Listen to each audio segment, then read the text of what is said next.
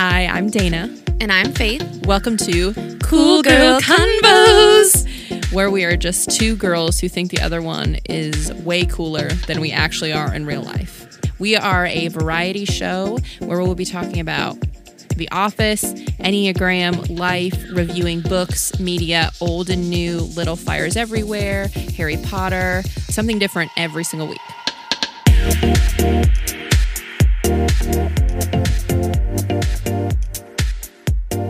So, little backstory on our name. We are not the coolest people you'll ever meet. However, Debatable. Perhaps. However, we each thought the other person was the coolest person that they had ever met when we first met, which was 6 years ago now. Yeah, 6 years ago. Yeah. So 6 years ago, I had moved to West Virginia and I knew nobody, and I was helping out. My husband and I were helping out with our soccer camp our church puts on. My husband was working there as a youth pastor, and not knowing anyone, I just said, put me wherever you need me. And they placed me with the 4th and 5th grade girls, where I saw this cool girl in aviator shades, just young, and she was actually the instructor that showed all of the kids skills. So I knew she was skilled, she was cool looking, and she's just has a naturally intimidating face. So needless to say, very cool. I was excited. Wow, thank you. Yeah, when I first had done all the skills, I thought I was like the biggest nerd and like terrible. So when you had told me that, I was like, oh my gosh, well, I guess I did better than I thought. But I had seen Dana from like across the way because I needed a co-coach because I think my co-coach was like not around anyway. And they like pointed Dana over in my direction, and I was like, oh my gosh, this girl is way too cool. And it's funny you mentioned the aviator glasses because you had on sunglasses with like pink shades, and I was like, oh my gosh, she is way too cool. And I knew that you had just gotten married and I wasn't married yet, so I was like, oh my gosh, she's got cool shades and she's married, like my goals. The things that we think are so cool. I know. So another thing that we have in common, and which we initially wanted to call this podcast, we are big Office lovers, The Office, forever and always. And we actually wanted to, one of our favorite quotes is when the main character is in emotional pain and just starts hurting everywhere and just says a random quote of legs. So we initially wanted to call this podcast Legs. However, perhaps that may be misleading as... Well, we can't just call a podcast Legs. Yeah, they might think that our podcast is about the anatomy of legs or like pants. I don't know. I know something, but so we were deterred from that. But the sub name will be Legs forever and always. Yes, it's like Cool Girl Convos and then Legs as the subtitle. So since our first meeting, we have had just awesome chemistry. We have always loved talking about movies, about books, The Office, of course. When we met, the show unfortunately was over, but we still have let it live long with all of the memes. Yes. So talking about starting a podcast, because we so enjoy talking and we enjoy talking about lots of different topics. And that's kind of an intro of what this will be, is a variety show. Lots of different topics. Obviously, we'll be talking about The Office, ranking our favorite shows, characters, seasons, that kind of stuff. Another thing that we're both really passionate about is the Enneagram. Yes, we definitely love the Enneagram. We think it's so interesting. And how I first, I guess, heard about the Enneagram was, I think I saw it on Instagram initially. And I thought it was interesting because I know we've talked about this, but we both love like Myers-Briggs and personality tests. Yes, yeah. So we, I think we're speaking... I'm speaking for both of us when we say we immediately heard about it and we were like, ooh, that sounds so interesting because we already love that. Yes.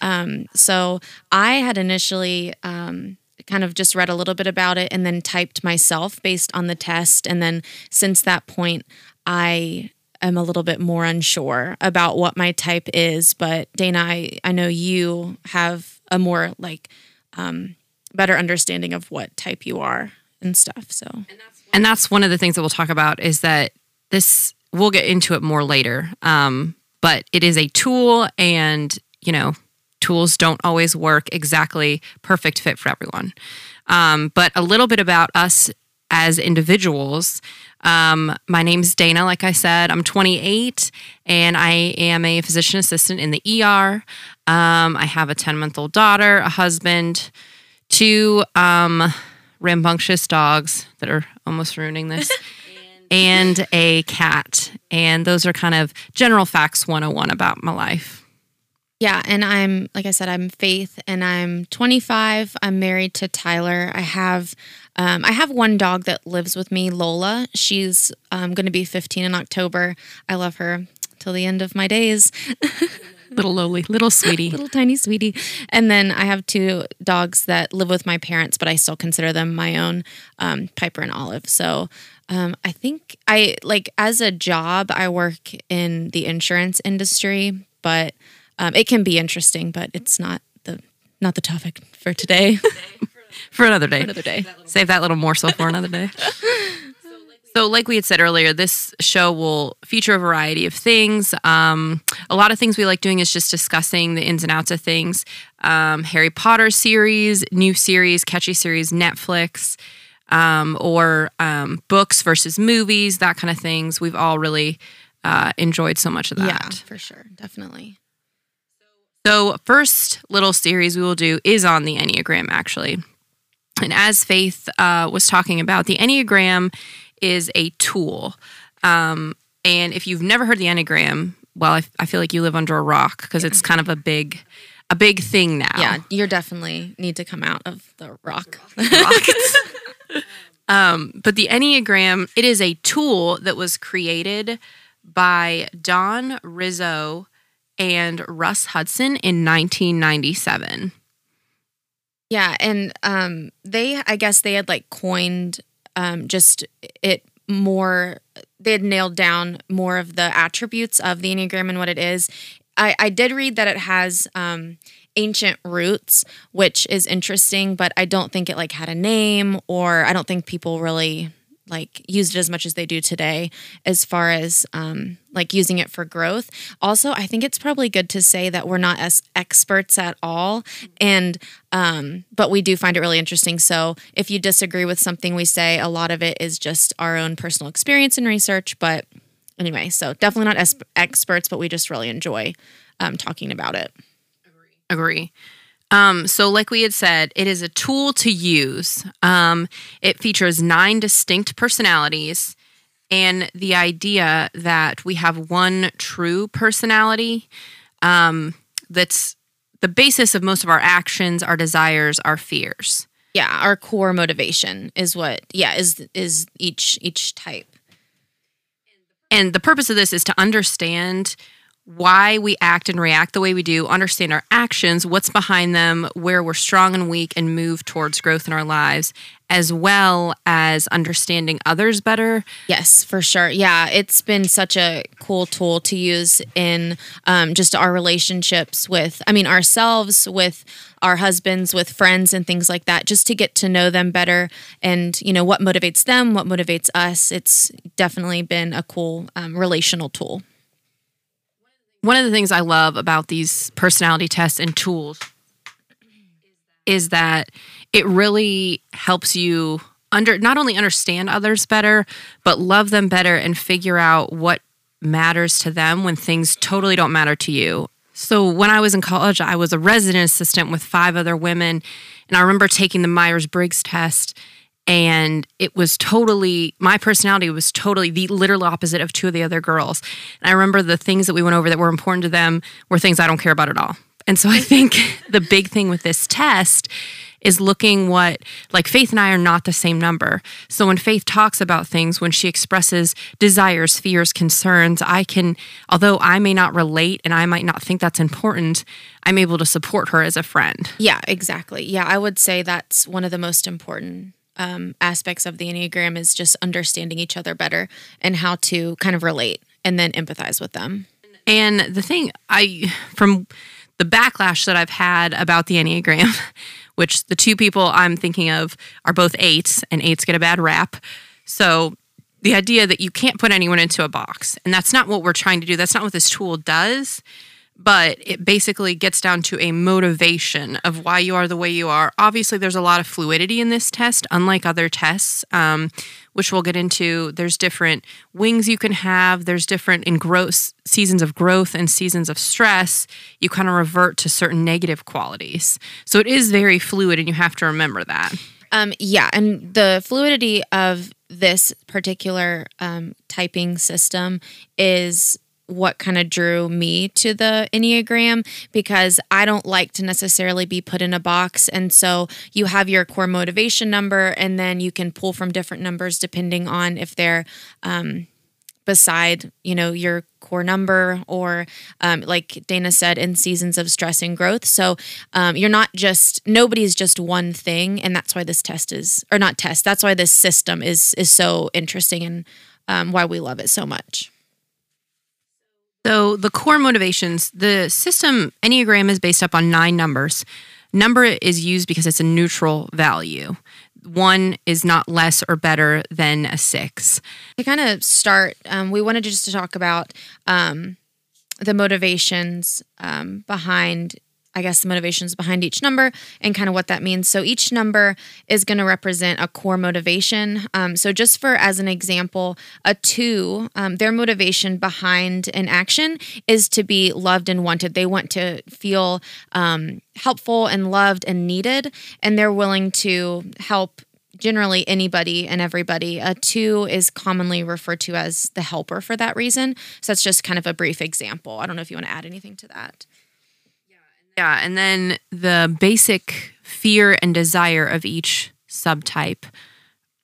The basic fear and desire of each number is pretty self-explanatory. I mean, each one has one thing that they strive towards, and obviously their fear is something that they put everything against to prevent that. So then another kind of term used in Enneagram is the deadly sin and the great struggle. So each number has a deadly sin that they struggle with, and each triad, which we'll mention soon, has a struggle behind their motivation. So a 4's deadly sin is envy, and 4's in the heart triad, meaning that their great struggle is shame. So speaking of triads. Yeah, so there are 3 different triads in the Enneagram. There's the heart triad, the body triad, and the head triad. And so we're actually going to be talking about the heart triad today, which are 2, 3, and 4. But there's these 3 groupings within the Enneagram that determine how we perceive the world and absorb information, take in information, and kind of react. So just kind of a brief overview. There's the body and action triad is 8, 9, and 1. The head and thinking triad is 5, 6, and 7. And as we had just mentioned, we're going to be doing the heart or feeling triad, which is 2, 3, and 4. The body triad numbers are more instinctual and kind of aware of their physical position. The head triad focuses on observing, and learning to make decisions. And then the heart triad this one seems the most self-explanatory. I think it relies on their emotional intelligence first in order to make decisions. So within each of these numbers, we'll also go over healthy and unhealthy. At their best, what is this number? What are healthy characteristics? And then at its worst, what are the characteristics? So like a 2, for example, an unhealthy 2 can look completely different than a healthy 2. An unhealthy 2 might help someone to get something in return. However, a healthy 2 helps because they want to show love. So it's just a way to kind of guard yourself and self-check and say, are my motivations healthy or unhealthy? And then with each of those things, there's called wings. Basically, again, the fluidity of the Enneagram, when you are kind of one number, you either tilt to the right or left, which is the number below it or above it, which kind of just is another part of your personality. Again, the whole thing is fluid, but this is kind of like a wing, they call it. So you might be a 2 wing 1, which looks completely different than a 2 wing 3. Yeah, and I think the important thing to note with wings, or one of the important things, is the core motivation of somebody, like Dana had mentioned with the 2 motivation of wanting to help. The 1 gives a completely different, it totally changes their actions. It totally changes their actions. And we'll go into that a little bit and kind of give some examples of how that looks different. So this is kind of going really in depth, but this is something that I think is very interesting. Within each core motivation, you can have the wings, but there's also subtypes, stances, and instinctual variants. So essentially, there's 3 subtypes. There's self-preservation, social, and sexual, and they also call sexual one-to-one, just because it's based on intimacy with one person. We all have all 3. But they're kind of stacked. So we're going to have a most dominant instinct. The others are going to follow after that. But there's the stances, which are aggressive, dependent, and withdrawn. And we can talk about this with each specific number once we get into actually looking at the numbers. But 3, 7, and 8 are considered an aggressive stance, which isn't a bad thing. I think we tend to look at aggressive to be bad, but that's not what that means. It's just that they're more willing to speak their mind, which is a good thing, because on the opposite hand, 4, 5, and 9 are withdrawn, and oftentimes they don't want to speak their mind, so they fall behind. And then 1, 6, and 2 are dependent. So it just depends on the situation, how they would react to certain things, or if they would speak up or not. The dynamic nature of the Enneagram is vast, and that's why some 2s will look completely different than other 2s, because their subtype might be different. Their wing might be different depending on the situation. They might pick up on their growth and stress numbers traits. So remember, as we go over, general overview, some people like myself fit a number very, very to a T. Some people like Faith are not that way. They don't fit quite neatly. The whole purpose is that you have great qualities from all of the numbers, but you kind of have one general core number. Yes, definitely. So right now, I think would be a great time to take a break. So just listen to this quick, short commercial, grab a drink, and we will be back shortly. We will be back.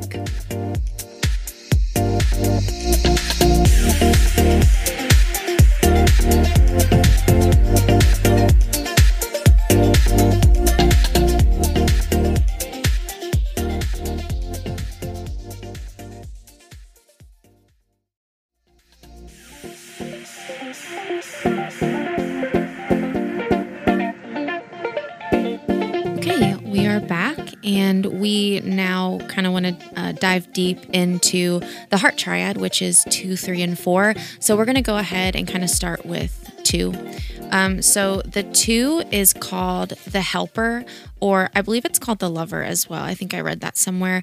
The basic motivation for this type, and we've kind of talked a lot about the 2 and given quite a few examples. So some of this might be kind of reiterated, but the basic motivation for this type is to be loved, wanted, and needed, and to show others that they are loved, wanted, and needed. They're typically pretty others focused. And then Dana, I know that we have different ideas of what a 2 is, so I thought we could talk about some generally accepted qualities that maybe fit more often 2s than fit them more often than not. So what do you think of when you think of a 2? So one of the things on the Enneagram Institute, which is where we got a lot of information, ton of information, and the 2 guys, Rizzo and Hudson, actually wrote multiple books. So feel free to look at those more. But one of the things they said is this is the most people-oriented type. They're most oriented and focused on others. And so when I think of that, I think you always know there's a person who's literally always willing to help. And they use the example, the first person to show up, the last person to leave. It's setting up events. Oh, does anyone need to go out and get supplies? They're that person usually. Yeah, that's really good.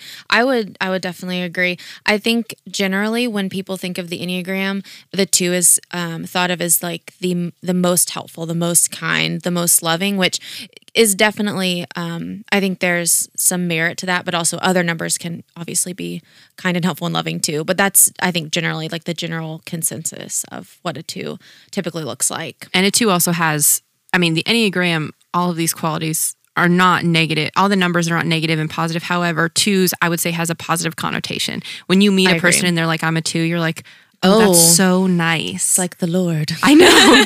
You must be a servant of the Lord. Yes. So like they have a very positive connotation, I think. Yeah, and I think it's kind of easy because they are, like we had mentioned, they are dependent on, like they're a dependent stance. So it just depends on the situation they're in. But more often than not, they're going to be like seen as the nice ones or the most helpful ones. So their basic desire is to feel love, and their basic fear is to be unwanted or not needed. Something that really upsets a 2 is when someone says, I can do it myself, even if there's no malice behind the statement. 2s want to be involved and make sure that they are helpful and that they're adding something to the situation. Yeah, I like that you said that they're trying to add something to the situation, because I feel like that's exactly what it is. Like they want to make sure that they're perceived as helpful. Agree. So we had mentioned 2s are in the heart triad. So they're going to follow first with their emotional intelligence. So when they kind of walk into a room, they're going to make choices and react based on like how they read the room, if that makes sense. So the way they absorb information is really a lot of based on feeling. The heart triad's great struggle is shame. So that's kind of an underlying thing within the heart triad. These 3 next numbers, their greatest struggle at the root of it is shame, which we'll go over what the others are in next week's, but just keep that underlining with all 3 of the numbers that we go over. Their underlying emotion and feeling to stay away from is that shame. Yeah, that's what they want to. Yeah, you said it exactly right. I feel like that was a great way to say it. They want to stay away from that, even though they feel that most strongly, which is hard. But so I think the next thing would be the deadly sin. So the deadly sin of a 2 is considered pride. And I think it's important for us to say that all numbers and all people are going to struggle with all of these things at some point in their life. But pride is the one that sticks out most for the 2. And we were reading, and we think this is why, is a lot of the time when people put expectations on somebody, like, oh, they're the most helpful, they're the most kind, they're, like Dana said, the first to be there and the last to leave, that can sometimes translate into pride for a 2, because they might start to see themselves in the same way. And that would be an unhealthy case, obviously. So going off of what you said, at their unhealthiest, 2s use that need to be needed to manipulate others to get something. It doesn't necessarily always come from a bad place, but it's something they use to get the love from the people they think they may not be getting it from. So they manipulate something to work for them. They'll text first because they want the other person to ask about them. They might hint at something because they don't want to be super direct, because that may make them unlovable. But they do want to be needed and asked about. They're the dependent stance, so it really depends on the situation whether they're willing to speak their mind or not. Yeah, for sure. And I think whenever, like you had said, they might text first. They want to know about you too, but I think they're like seeking that, oh, I want to know about them, but I hope they want to know about me. And I think it comes down to like just the core motivation that they want to feel like they are important and necessary to the world and to their people. And I think it's that they want to feel important for what they bring to someone. So 2s are very much, what I bring to a situation makes me important. And their biggest fear is someone saying, you don't bring anything to this situation and you're not needed. Yeah. So like in a group project, 2s are the ones that are like, no, I'll put it all together. Well, sometimes it's a different number being a control freak, but yes. 2s are the ones who will do anything to help. Another thing about an unhealthy 2 at its worst is they get very angry if they don't feel appreciated. Yeah, they can get resentful, I would say. Yeah. Yes. Yeah, and I think some of the unhealthy traits of a 2, and depending on which number they're pulling from, they can become kind of like snippy, and I think that directly correlates with the resentment that they feel because they don't feel like they're appreciated. So then they start getting snippy, like they're not seen as, like, I don't know, if you're doing like if they're doing a chore and it's not directly told to them that they're appreciated, then they can get like snippy, I guess. Another thing with the 2s that I have seen in my life is they can help people to the point of their downfall. So the 2s I know want to help so many people at a time that they actually kind of neglect their people. So it would be like, if like your neighbor needed something, but you have your grandmother's birthday. It's like, well, my neighbor needs her lawn mowed and she asked me to do it right now. Like I can't not say no. And so you end up kind of spreading yourself too thin sometimes, and you let down your people that are most important to you because you want to be loved by everyone. You can't face the rejection of that one person. And so I think it's almost to a fault their best qualities in their unhealthiest state. Yeah. Do you think that twos, do you think the spreading themselves too thin? I know that me personally, I don't believe that I'm a two, but the people that I love most, I know they're always going to be there. So when you spread yourself too thin, like, do you think that goes along with, well, they're always going to be there, so I need to help this person because I can neglect them for now because they'll be there when I get home? Oh, that's a good point. They know they're secure, like if it's their family or their spouse, it's like, well, I know that I'm loved by you and I know that's secure. So I need to work on that's a good point, maybe. Like the other relationships in my life. Yeah, that's a really good point.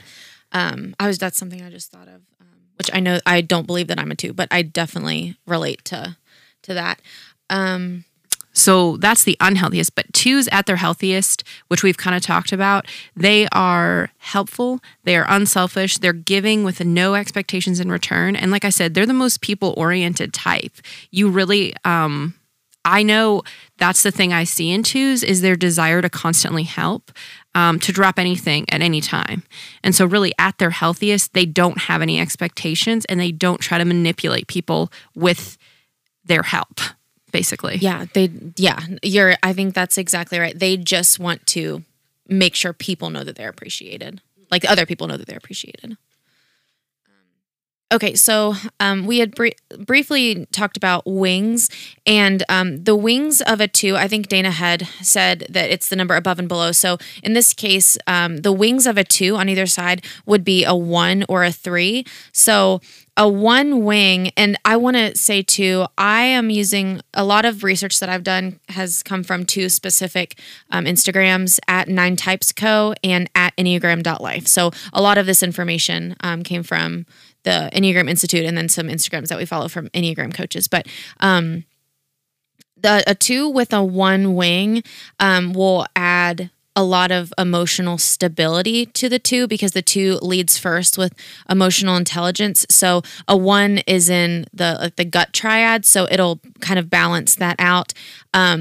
It says on this Enneagram.life post about a 2-wing 1 that they are the person that you want on your team. They're typically the most faithful, most responsible, most helpful, and they would just be a really good asset to a team project or work or something like that. That's exactly what I was thinking. Like a 2-wing 1 is that person in a group project who not only says, I want to make sure everything gets done, but in a fair way. Because they have that 1 wing, they say, well, I want to do everything for everyone, but hey, what's the best way you can do this so that it's fair for everybody? That's where that oneness, I think, adds to the 2. I agree. And ones, I had originally typed myself as a 1, so I think what I pulled out from, which we will go into 1 at some point in the future, but generally highly detailed, efficient, perfectionist. So that coupled with the 2 wanting to help is kind of like the group leader, I feel like. The group leader that everybody would want, or like a good team member. Yes, agree.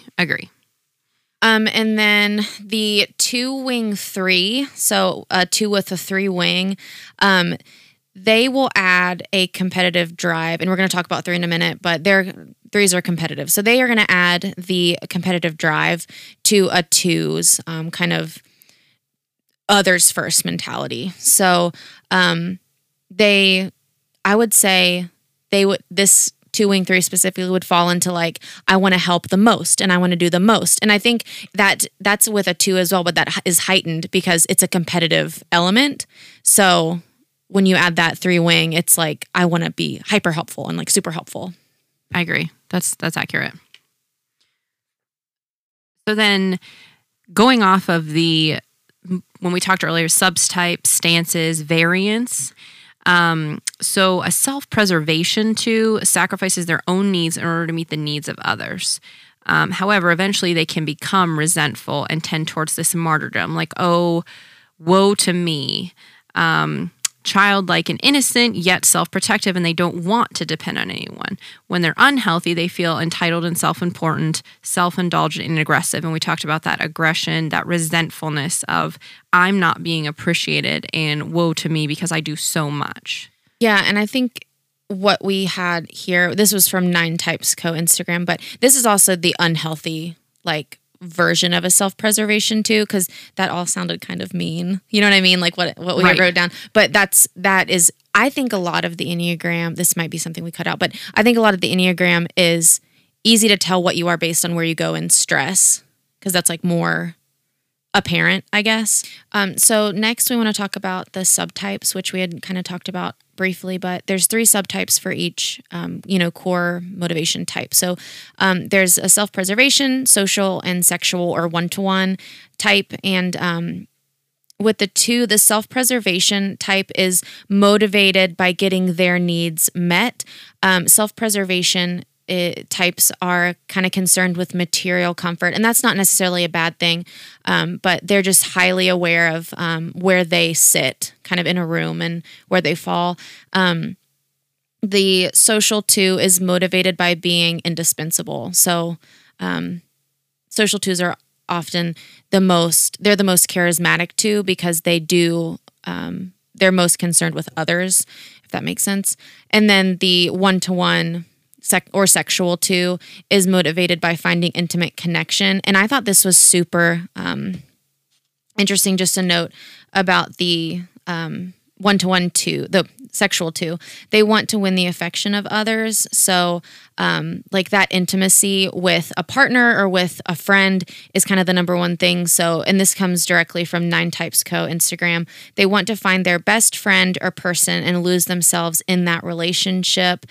They can begin to take up hobbies or interests of that person and can talk about the relationship at length. And when they're unhealthy, that can become obsessive. But generally, like they want to look for that connection, which is not a bad thing. It's a very True. human thing. A lot of us want to find like our person for life, and so. So then some common misconceptions about 2s. One, not every 2 is going to look the same. So when we talked about it before, not all 2s are pushovers and not all 2s are extrovert. You think about helping someone, you think about that person that's always like, yeah, let me do this. In fact, I think of 2s as introverted. I agree. The 2s that I actually know, though, are extroverted, but I think of 2s more as that behind the scenes person. Yes. Because they don't, if they're healthy, they don't need that recognition. And so, not that's all such a 2s. good point. I love that. Yeah. So not all 2s are extroverted. 2s can be quiet, demanding, or loud. It just depends on the person, the wing, the stance, the subtype, etc. But also, I like the point that they're not all pushovers. Because, we'll talk about 9, which is it's similar to 2s. Yes. But these 2 get the biggest rap for being pushovers because they'll help someone to their fault, which we talked about earlier. So that's kind of a common misconception. So any other, I don't know, I guess big things about 2s that you've seen, Faith, in the 2s that you know? Or what are some qualities that you admire in a 2 and you wish that you had more of? Oh, that's a good question.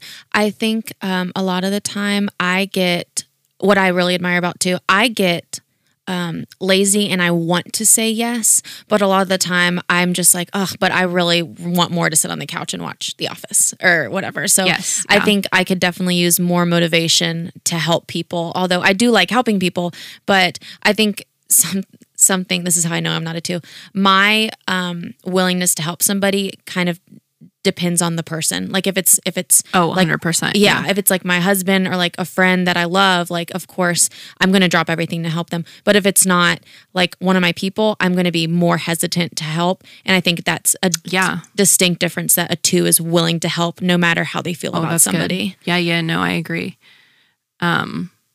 Similar. No, I agree with that. I think also that a 2 is very concerned that they are unlovable if they do not help someone.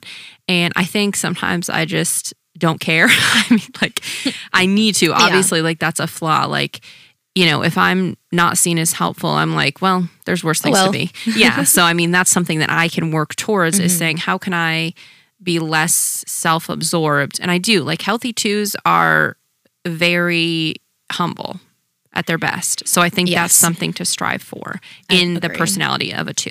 Yeah, I totally agree. So we will go ahead and move on to type 3. So type 3 is known as the achiever or the performer. And the core motivation for this type is to be successful and to be seen as successful by others. So I think 3s are just so interesting because their motivation is tied to how they're perceived by others, but they're also action oriented and they tie their worth directly to their actions and how they perform, but also how people see them. So I just think they're like, that's so interesting to me. But anyway, generally accepted qualities, I think. So we think of 3s. I think the first thing we think of is like a career person. They're thought to be very charismatic, concerned with their image, successful in everything that they try. So again, they're equated with business, being a workaholic, but there's a lot more to that success definition. You know, so what we're also seeing is stay-at-home moms, dads, part-time workers, people who don't necessarily have a corporate ladder to reach, they still have this success. I mean, you're going to see that a lot in those positions where there is a corporate ladder, you know, but that's not the extent of 3s. Yeah, I think that's some of the biggest thing. Like I think we do a disservice to a lot of 3s because we typically equate them with like work settings, but that's not always true. And success for, you know, maybe a business person or an entrepreneur would be to climb the corporate ladder or to like sell a certain amount or like sell themselves as far as like business goes, you know, like influencers and stuff like that. But success for like a stay-at-home mom or dad would look totally different than success for like a business person. And so like success for like a stay-at-home mom or dad might be making sure their kids are taken care of for that day and like to do certain activities with them. I don't know. I'm probably missing a lot of it, but no. That's a good point. And also just influencers. So 3s like to be influencers, but they like to be successful at something and good at something, but then get other people on board. And that's one of the best qualities about a 3, is that they are influencers and they get people to do that. So at their basic desire is to feel valuable, and their basic fear is to be unworthy or to fail, actually. Yeah, which I don't know. I think 3s are so interesting. I'm also married to one, so we can go into that later, but I just think 3s are cool. But so 3s are in the heart triad, is like the other numbers we're going to talk about today. And so they follow first with their emotions. I would say they're the least emotional generally of the 2s, 3s, and 4s, or they maybe they don't like carry it on their sleeve as much. Would you say? Yeah, actually on the, that Enneagram Institute, they said they're most out of tune with their shame. Basically, they just try to succeed and use that to kind of deny shame. Like cover it up. Yeah, so they're most out of tune with that fear and that shame. Yeah, and to directly go along, like right after that, like you said, the great struggle is shame, and that's like kind of underlying factor they're always going to struggle with because they're not in tune with their emotions. So a 3 is sometimes called a chameleon because they are, I would think maybe the best generally in all of the Enneagram in reading a room, and they're called the chameleon because they can transform themselves to whoever they're talking to in the moment, which sounds bad, but I don't think it's necessarily bad if you're healthy. If you're a healthy 3, you're transforming yourself to make sure that people feel like you are cheering them on or that they are, you know, they're worthy. Like you said, they're 3s at their best. They're super good cheerleaders and they want everybody to succeed with them.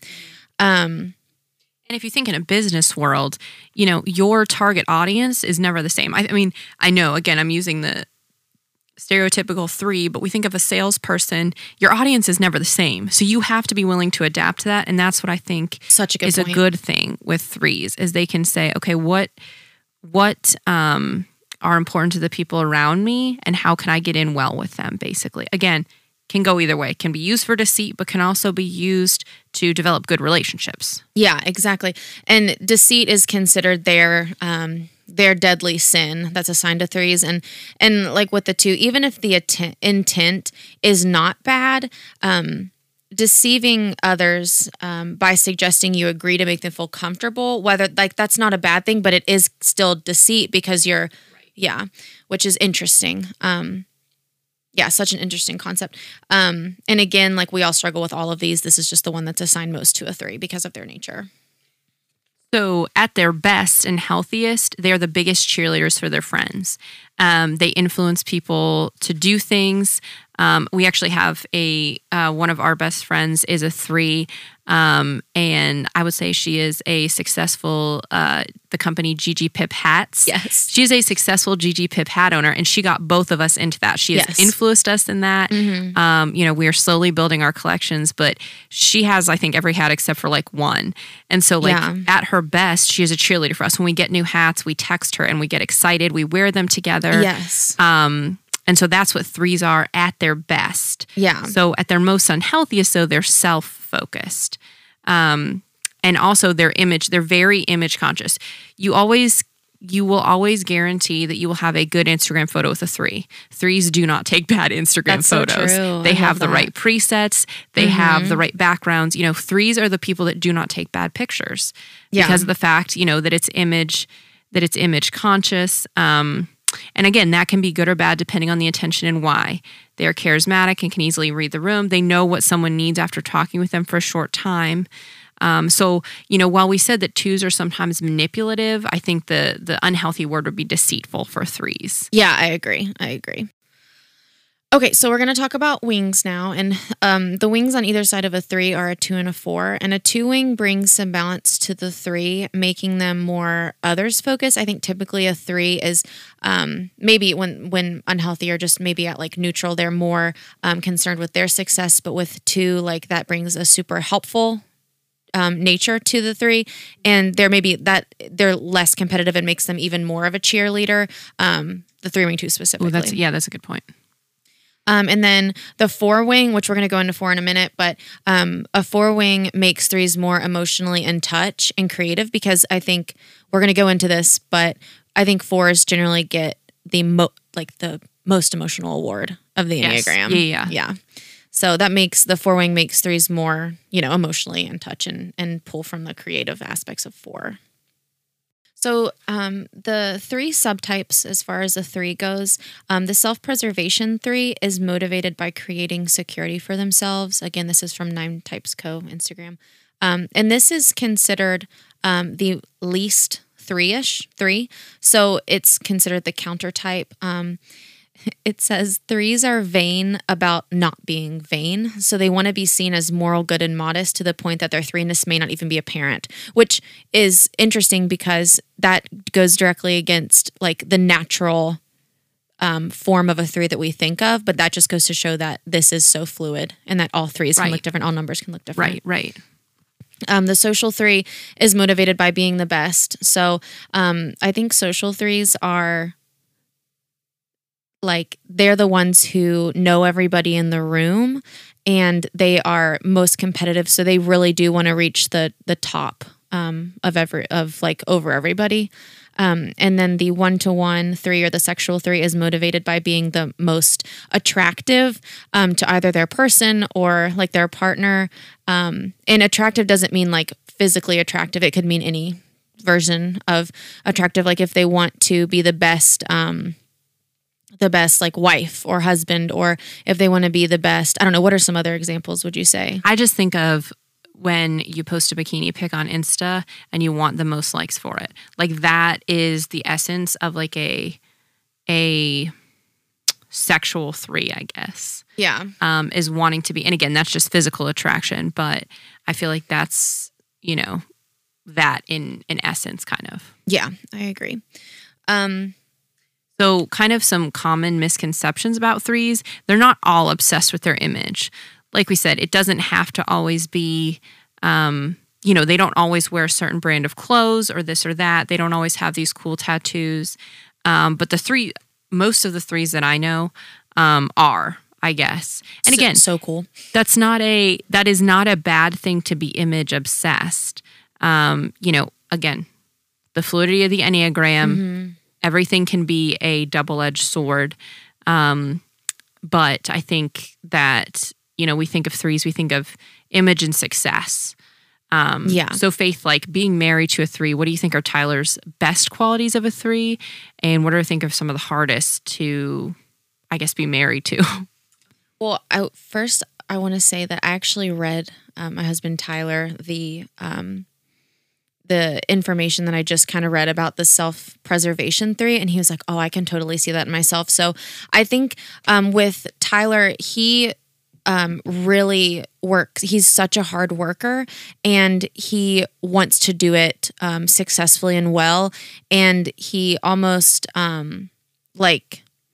will work until it's done the proper way. And I think, something that's an amazing quality, but I think something that's kind of hard and we struggle with is like chores. Like, first of all, I'm bad at doing chores and Tyler's amazing at doing chores, but he would rather him do it and do it well than me kind of like do it like and half butt it, I guess. So anyway, that's kind of difficult, but that's just a simple kind of thing. But I think another thing, like you were saying, Tyler works so hard. I think you've said Tyler has said to you that he wants to work to the point, like he wants to work so much to the point where he pays off the house, and like you wouldn't have to work if you don't want to. And like, that's not even something that is on your radar right now, but that Tyler would say that to you because that's a goal that he has and he's going to do it. Yeah, that's true. Like they're very goal oriented, and once they set their mind on something, they're going to like make sure they get it done. On to the fours. So I actually don't have a lot of experience with fours. I don't think I know personally any fours. I've definitely read the descriptions, and I can think of some people are fours, or, people that post and they're like, I'm a four. And I'm like, well, the little that I know you, like, that sounds, accurate, I guess. So a four is called the individualist. So they are called that because their core motivation is to find their truest self, be the most unique, and that they are the most uncommon number on the Enneagram, which they love. Fours love being fours. Yes, fours love being fours because there's not a lot of them. Yeah. And they always feel that something is missing within them. And I think so it's kind of unique how there's a definite pin motivation of all the other numbers, but fours, it's kind of a general, like, they want to be their truest self. That's not defined easily. It's just they're afraid that they're not significant. So they're big at one of their fears is that they have no significance. And obviously they're not only do they want to find their truest self, but they want to be loved and accepted for that, to be that. Yeah, and I think my initial thought about the four is that they tend to be the most creative, and what I think of is like musically creative. They paint, they draw, they do all these creative things, but not all fours are going to be artists, or they can be artists in their own way. But I think that they get kind of a bad rap for being highly emotional and unbalanced. But when we go into, we're going to talk about it in a little bit, but they're at their healthiest, I think they can be the most emotionally balanced. So they are in the heart triad, and they are the ones that are most emotionally, like Faith said, emotionally in tune, emotionally unbalanced, emotional intelligence is highest. They make choices based on their feelings or emotions first, and they absorb information based on feeling. So how did someone say that to me? It wasn't what they said. How did they say it to me? How? Yeah. And their great struggle is shame again, and their great sin is envy. This is an interesting part of fours because they aren't typically envious of what material things or gifts that people have, but they're envious of people who are truly content in who they are and would love to be content in who they are, but they always feel like they're never enough and that something is missing in their core. I think that is the most interesting thing because when I think of envy, I think of like, oh, I'm jealous of like that they can sing, or I'm jealous that they have this like nice like piece of clothing or something like that. But since their core motivation is to know who they are, they get envious of the other numbers who are completely confident in who they are. It was just so interesting. I don't know. Yeah, that is definitely odd. So in being an unhealthy, fours, I was listening to there's a brief description of them again on the EnneagramInstitute.com, but he said that at their unhealthiest, fours like to squeeze every ounce of drama out of a situation that they can. They will get so caught up in emotions that they will stay there. They will have a pity party and they will make sure that everybody attends and they will stay there for a very long time. They also use they dwell in their pain. So they become self-obsessed. They don't move past it. Like I said, they just kind of dwell in that. Whereas on the opposite end of the spectrum, healthy fours acknowledge their pain and use it to grow. And I think that's something that as a 7, again, we'll talk about it later, but 7, one of our fears is to we just don't like dealing with negative emotions or like thinking about them. And so I envy this because I am not very in tune with those difficult emotions and I don't process them a lot. Whereas a 4, at their best, they process it. They're not afraid of it. And they sometimes even use it like, again, stereotype, but they use it to create the art, to create music. They use that to motivate themselves further. I love that. I definitely, now that we're on the last of the heart triad, I definitely resonate with the heart triad most of the different triads, I think. And I do resonate. When I'm at my unhealthiest or I'm in a season of stress, I definitely tend to dwell. Like I am the definition of a dweller. So I definitely relate to that. But I think the important thing is that they can dwell. You can dwell on stuff for a little bit, of course. And then, but like you said, like use it to grow. That's like the ultimate goal for a healthy 4.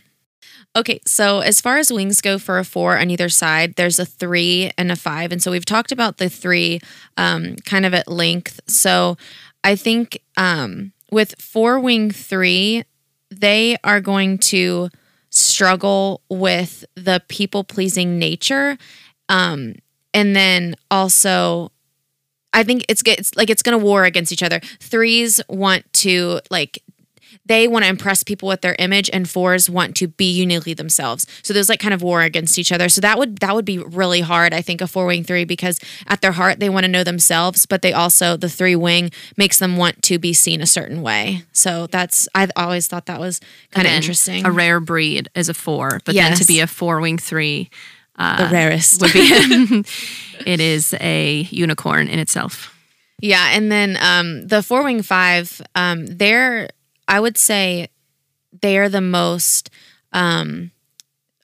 thoughtful of all of the Enneagram, just because they're typically quieter, because we'll talk about it in a later episode, but 5s are super quiet, and that's typical.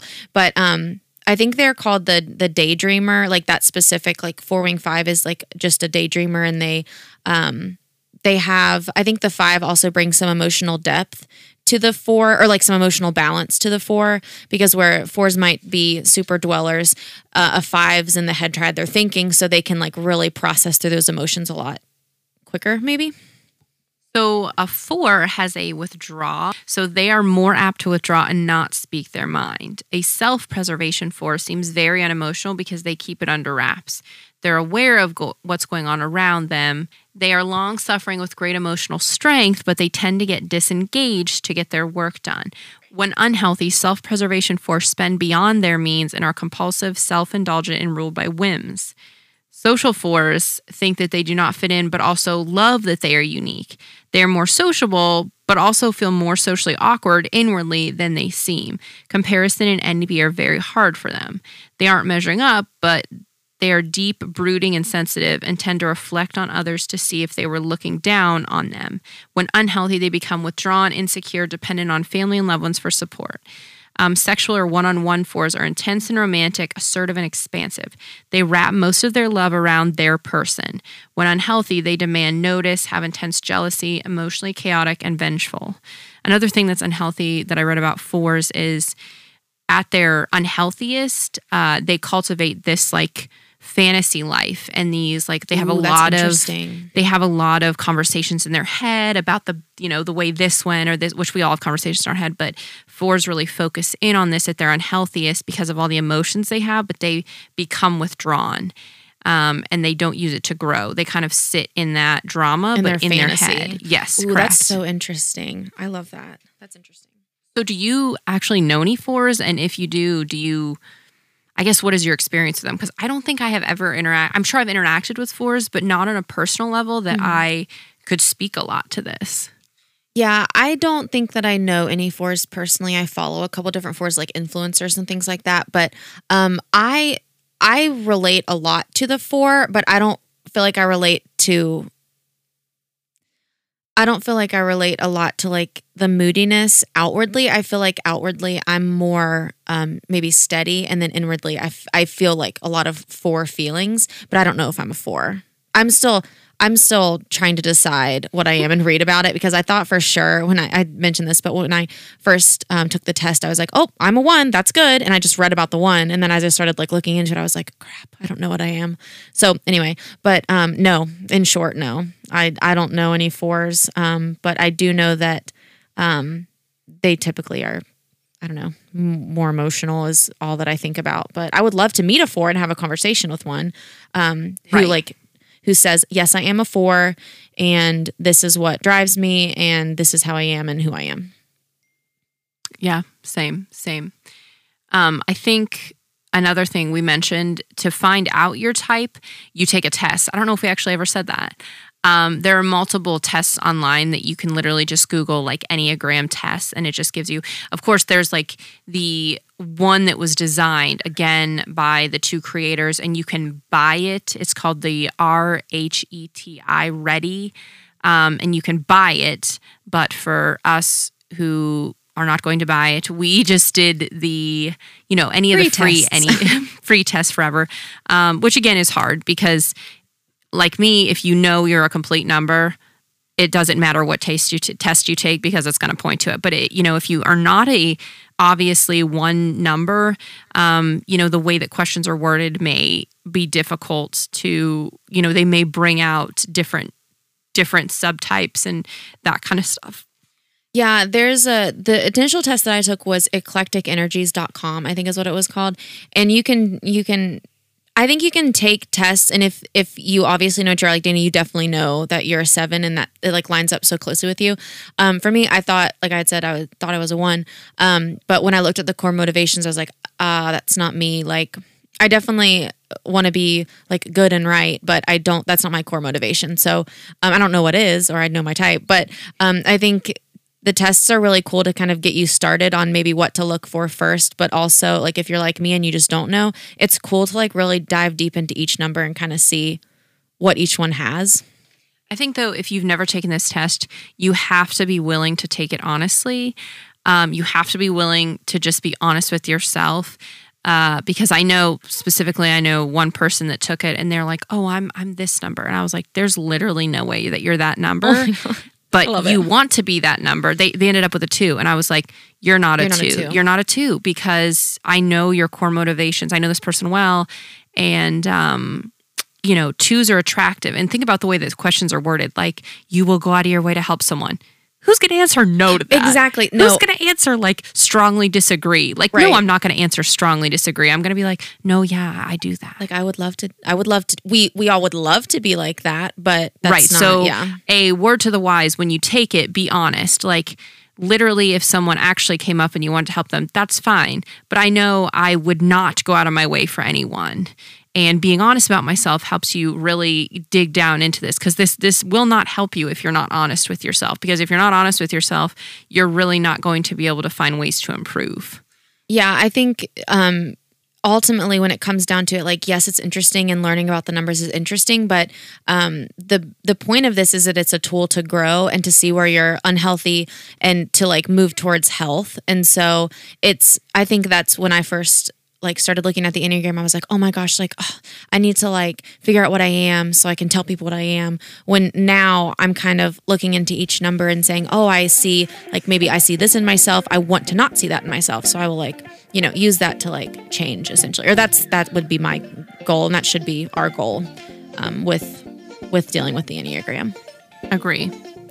So that's what we have for our first episode on week 1 of Enneagram. Next week, we will be doing the head triad. Yes. So that's the 5, 6, and 7. So we're going to hit on 7. I'm so excited. I know. This 7 over here is so excited. Oh my gosh, it's going to be so fun. But yeah, it should definitely be interesting.